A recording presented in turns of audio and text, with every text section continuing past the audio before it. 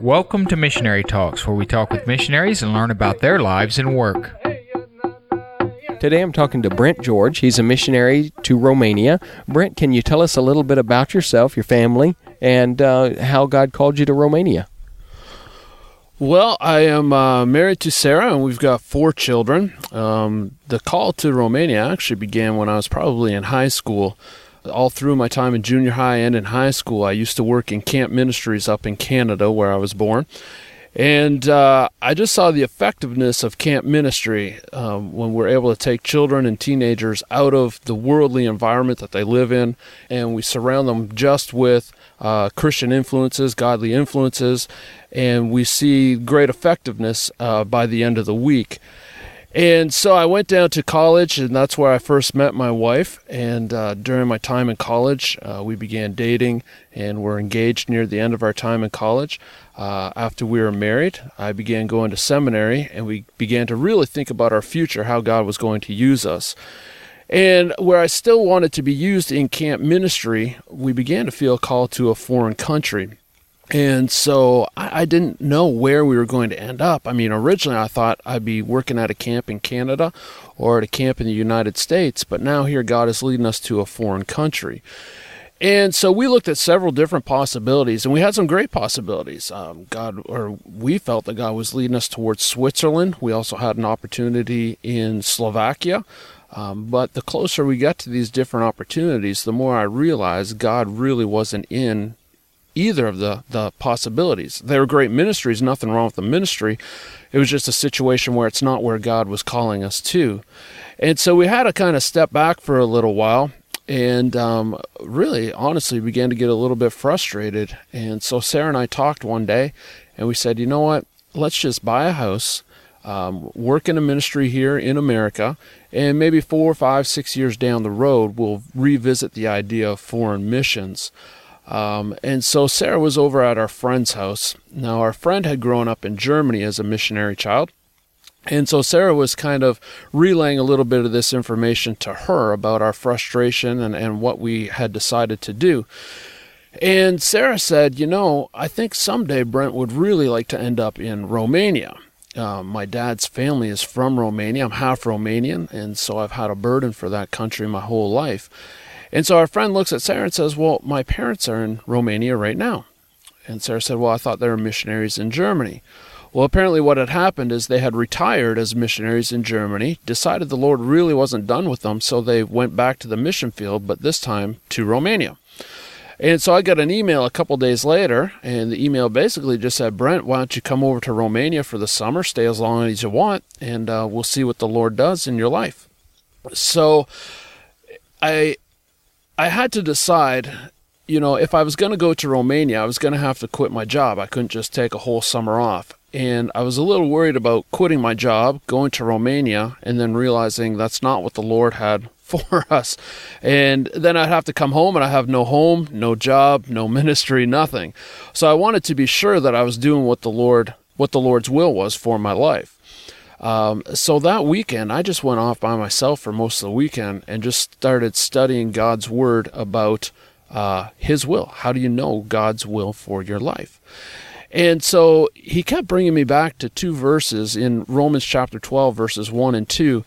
And because it seemed like no matter where I was looking in the Bible, I kept being led back to these 2 verses. So I spent most of my weekend just studying those verses. And in those 2 verses, it teaches us, if you want to know God's will for your life, basically there are 3 things that you need to do. At first it says, you have to offer your bodies a living sacrifice to God. And so I started thinking about that, and I've said, you know, God, I've offered myself to you. I'm willing to do whatever it is that you want me to do, but I need you to explain to me what that will is. And so I went on to verse number 2, and in verse number 2 it says, be ye not conformed to this world. And in this verse, the word conformed is a passive word, and so it has the idea of don't allow the world to conform you to it. And so as I looked at that and prayed over that phrase, I realized, you know, the world is trying to influence us every day with its philosophy. And if you are allowing the world's philosophy to control your way of thinking, you're not going to be able to follow the will of God. For instance, the world says, if you want to be happy, you've got to have a lot of things. You have to have a lot of money. Well, if I'm going to follow that philosophy, I'm not going to be a missionary because, honestly, I don't have a lot of things being on the mission field. And so if you want to be open to what God has for your life, you need to keep away from the worldly philosophy. And then thirdly, it says, but be ye transformed by the renewing of your mind. And again, this is a passive word, and it has the idea that we allow the Holy Spirit to be the one that controls our way of thinking. So, as I went through that weekend looking at these verses, I said, God, I've offered myself to you. I'll do what you want me to do. I'm living a separated Christian life where I'm not allowing the world's philosophy to influence me. And I'm living a life where I have a relationship with my Lord, a prayer life, an active study of God's Word. So I'm allowing the Holy Spirit to transform my way of thinking. So God, how do I know your will for my life? And so as I thought about those 3 points, I realized if I'm doing those 3 things, then the feelings, the desires on my heart, the burdens that I have are things that the Holy Spirit has put in my life. Well, as I said already, I've had a burden for the country of Romania my entire life. I prayed for them all through my years growing up. And I realized that weekend that burden was put there because the Lord was calling us to the country of Romania. And so on Monday, I went in and I quit my job. And that summer, my family went over to Romania, fell in love with the country right away. And so as soon as the summer was done, we came back, began raising our support to go to Romania full time. Your father's Romanian. Did you have to go to language school, you or your wife, both? Yeah, my dad's family came to Canada from Romania, but my dad is the youngest child of several children. And by the time he was born, they were speaking English in the home. And so my dad only knows even a few phrases in Romanian. Now, when we went to Romania, we kind of got thrown into the ministry. I was supposed to go work with a veteran missionary, and he's been battling cancer for several years. And so he wasn't there when we first got there. And so we didn't have time to go to language school. So I used a tutor for about a month to give me a head start. And since then, I've just been learning the language by talking to people and just thrown into it. You mentioned camping ministry. Is that your prime ministry, or are you also working in a church with a camping ministry on the side? Well, during the summer, almost our entire focus of the ministry is the camping ministry. That really dominates our summers for 2 to 3 months. But once the summer is over, we have several other ministries that we're involved in. The whole camping area we turn into a Bible Institute for the school year, where we're training Romanian nationals to be church planters and missionaries and children's workers. We also have some church planting efforts where we're focusing our time in the poor Gypsy villages in northwest Romania, where we're going into these villages. We begin preaching. We see people giving their lives to the Lord. We disciple them. We have baptismal services, and eventually we start a church right there in those villages. With all of the different ministries that we do, like the church planting, like children's clubs, like personal evangelism, we really try to use our Bible Institute students. And so while the classroom time is important for the students, we also want them to get practical training, practical experience during their time with us. So all the students help us with the church plants, or they help us with the kids clubs. We also have a ministry, a branch of our ministry in Romania that we've started down in Malawi, Africa. And with the ministry in Malawi, it's a place where we continue to train the Romanian nationals. So we're using Romanian national people to run the ministry there in Malawi, Africa. We're taking graduates from our Bible Institute who are interested in foreign missions, and we send them down to Malawi, Africa to do 1 or 2 year internships. We just felt that in Romania, they don't really send out missionaries. They don't really understand the idea of sending out missionaries. So we felt that after their time at the Bible Institute, they still needed some more practical experience. So they can go down to Malawi, work with another Romanian missionary, and really get a good feel for what foreign missions is all about before we send them out to whatever country the Lord has called them to. The Bible Institute, the church, the planting of churches, the camp ministry, you haven't been there 60 years. All of that was put in place by the missionary that you went to work with? Yeah, most of this stuff, when Tom Gentry first got to Romania, it was about 18 years ago, and the camp ministry is the first thing that he started. About 6 or 7 years ago is when he started the Bible Institute. And so those two ministries were up and running by the time I got to Romania just a few years ago. Now, the church plants are things that have just gotten started since I've arrived in Romania. The town you're working in, is it a big city, small town? And how does that affect your ministry? The town that I'm in is about 50,000 people. A lot of our work is done 1 to 2 hours away from our city, where some of the smaller villages are. Now, for the last 20 years, a lot of missionaries have been coming into Romania, and so they have gotten into the big cities already. And so, because a lot of the bigger cities already have a missionary working there, we decided to get out of the big cities and start reaching some of the people in the smaller areas, the smaller towns and villages. I guess it kind of makes sense when a country first opens up to go to the place where you're going to reach the most people. So you get to the big cities first. That's the way most missionaries do it. But since those cities already are being reached, that's why we went into some of the smaller areas of the country. Now, the ministry is a little bit different there because it isn't a big city. The area that we live in is, I guess, kind of one of the most backwards places in the country.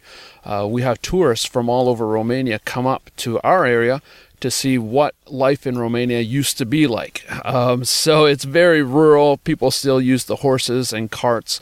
So it's a little bit different of a culture than what you'd find in the big cities. Everything's more laid back. So you do have to reach the people in a little bit different sort of way. Now, what we also find, though, in the big cities is where there's a lot of money. And what I have found in my experience, both in the United States and overseas, is where there's a lot of money, the people tend to be a little more closed to the gospel.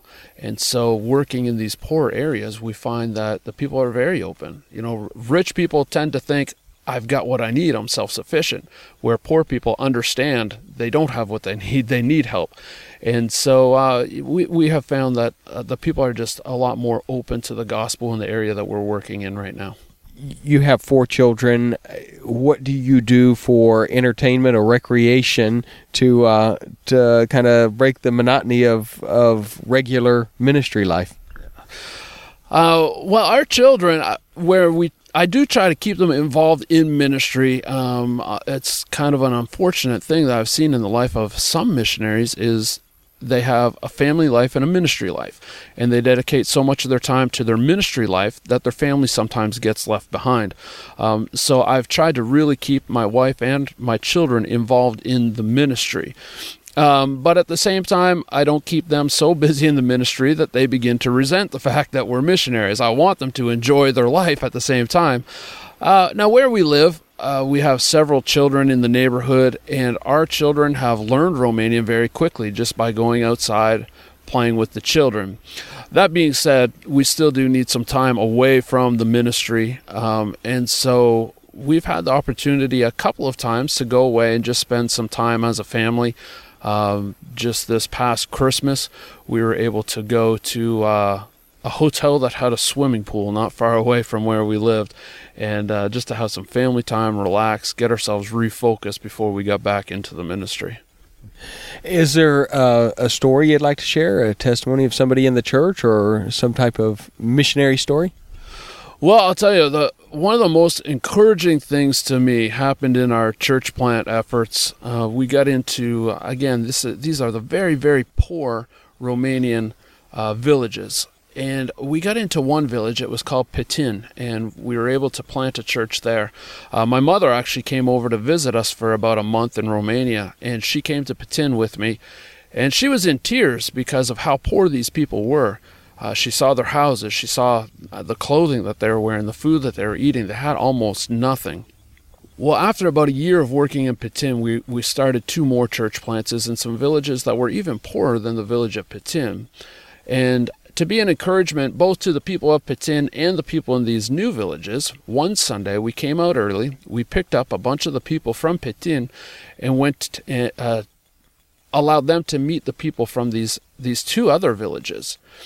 Well, when we got back at the end of the day, we had, I guess, a little bit of a wrap-up session or a testimony time with the people of Petin. and many of them were in tears. Now remember, these are extremely poor people, but they were crying over the poverty of the other two villages. And they were saying, oh, Brother Brent, what are we going to do? How can we get some food for them? We need to gather up some clothes and take it to these people. And it just, the first thing that popped in my mind was the story in the Bible of the widow's mite, where Jesus, he watched all these rich people putting their bags full of money into the coffers at the temple. And it meant nothing to Jesus because those people could afford to give. They probably could have and should have been giving more than they were giving. But then the widow comes up and puts all that she has into the coffers. And that's what the people of Petin were like. People in America, of course, we couldn't be doing our ministry without what the people in America, the churches here, are doing for us financially. But I think oftentimes most Christians in America could be doing more. But then we go and we see these wonderful, beautiful gypsy people in the poor village who are willing to give out of their poverty in order to help the other villages in their area. Well, thank you for your time, Brent. As we close, is there anything else you'd like to share? Well, let me finish with just a couple quick pieces of advice. The first one, kind of for anybody who's serious about their Christianity. I would definitely encourage you at some point in your life to take a mission trip. Anywhere. I can promise you it would be a life-changing experience. Even if the Lord doesn't use that time to call you into full-time missions, it will definitely give you a renewed burden for missions, a renewed burden for souls around the world.